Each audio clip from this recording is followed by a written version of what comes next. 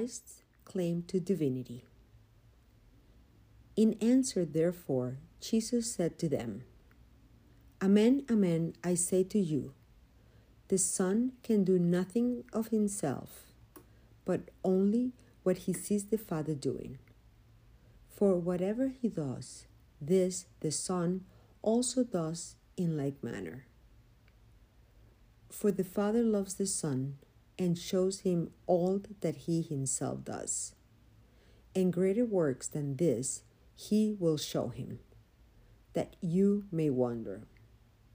For as the Father raises the dead and gives them glory, even so the Son also gives life to whom he will.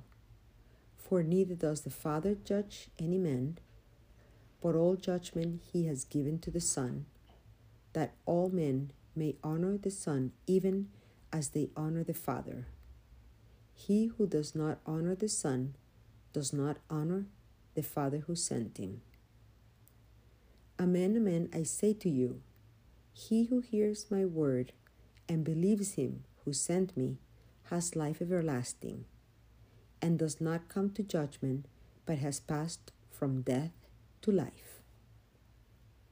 Amen, amen, I say to you, the hour is coming, and now is here, when the dead shall hear the voice of the Son of God, and those who hear shall live.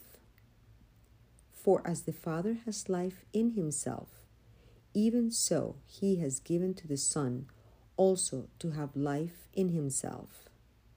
And he has granted him power to render judgment, because he is the Son of Man. Do not wonder at this, for the hour is coming in which all who are in the tombs shall hear the voice of the Son of God. And they who have done good shall come forth unto resurrection of life, but they who have done evil unto resurrection of judgment. Of myself I can do nothing.